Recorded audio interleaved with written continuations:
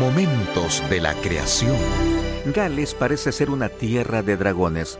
Incluso la bandera del pequeño principado, una parte del Reino Unido al oeste de Inglaterra, es el dragón rojo. En 1909, Marie Trevelyan, una coleccionista de cuentos populares, publicó su Folklore and Folk Stories of Wales. En un capítulo titulado Dragones, serpientes y culebras, Trevelyan registra algunas entrevistas fascinantes. Ella escribió: un anciano habitante de Penglyn, que murió hace años, dijo que en su niñez las serpientes aladas fueron descritas como muy hermosas. Cuando estaban enojadas, volaban sobre las cabezas de las personas con las alas extendidas y brillantes como las plumas de la cola de un pavo real.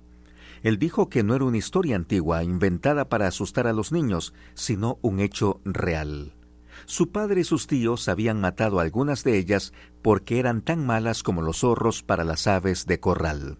Trevelyan también se refiere a avistamientos contemporáneos de estas serpientes aladas en Bupre, a unas 18 millas de distancia, y en Penmark, cerca de donde se encuentra hoy el aeropuerto de Cardiff.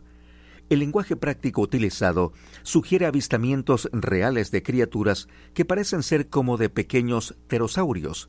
Los dinosaurios y los pterosaurios debieron estar representados en el arca, por lo que no es imposible que algunos sobrevivieran en Gales hasta el siglo XIX.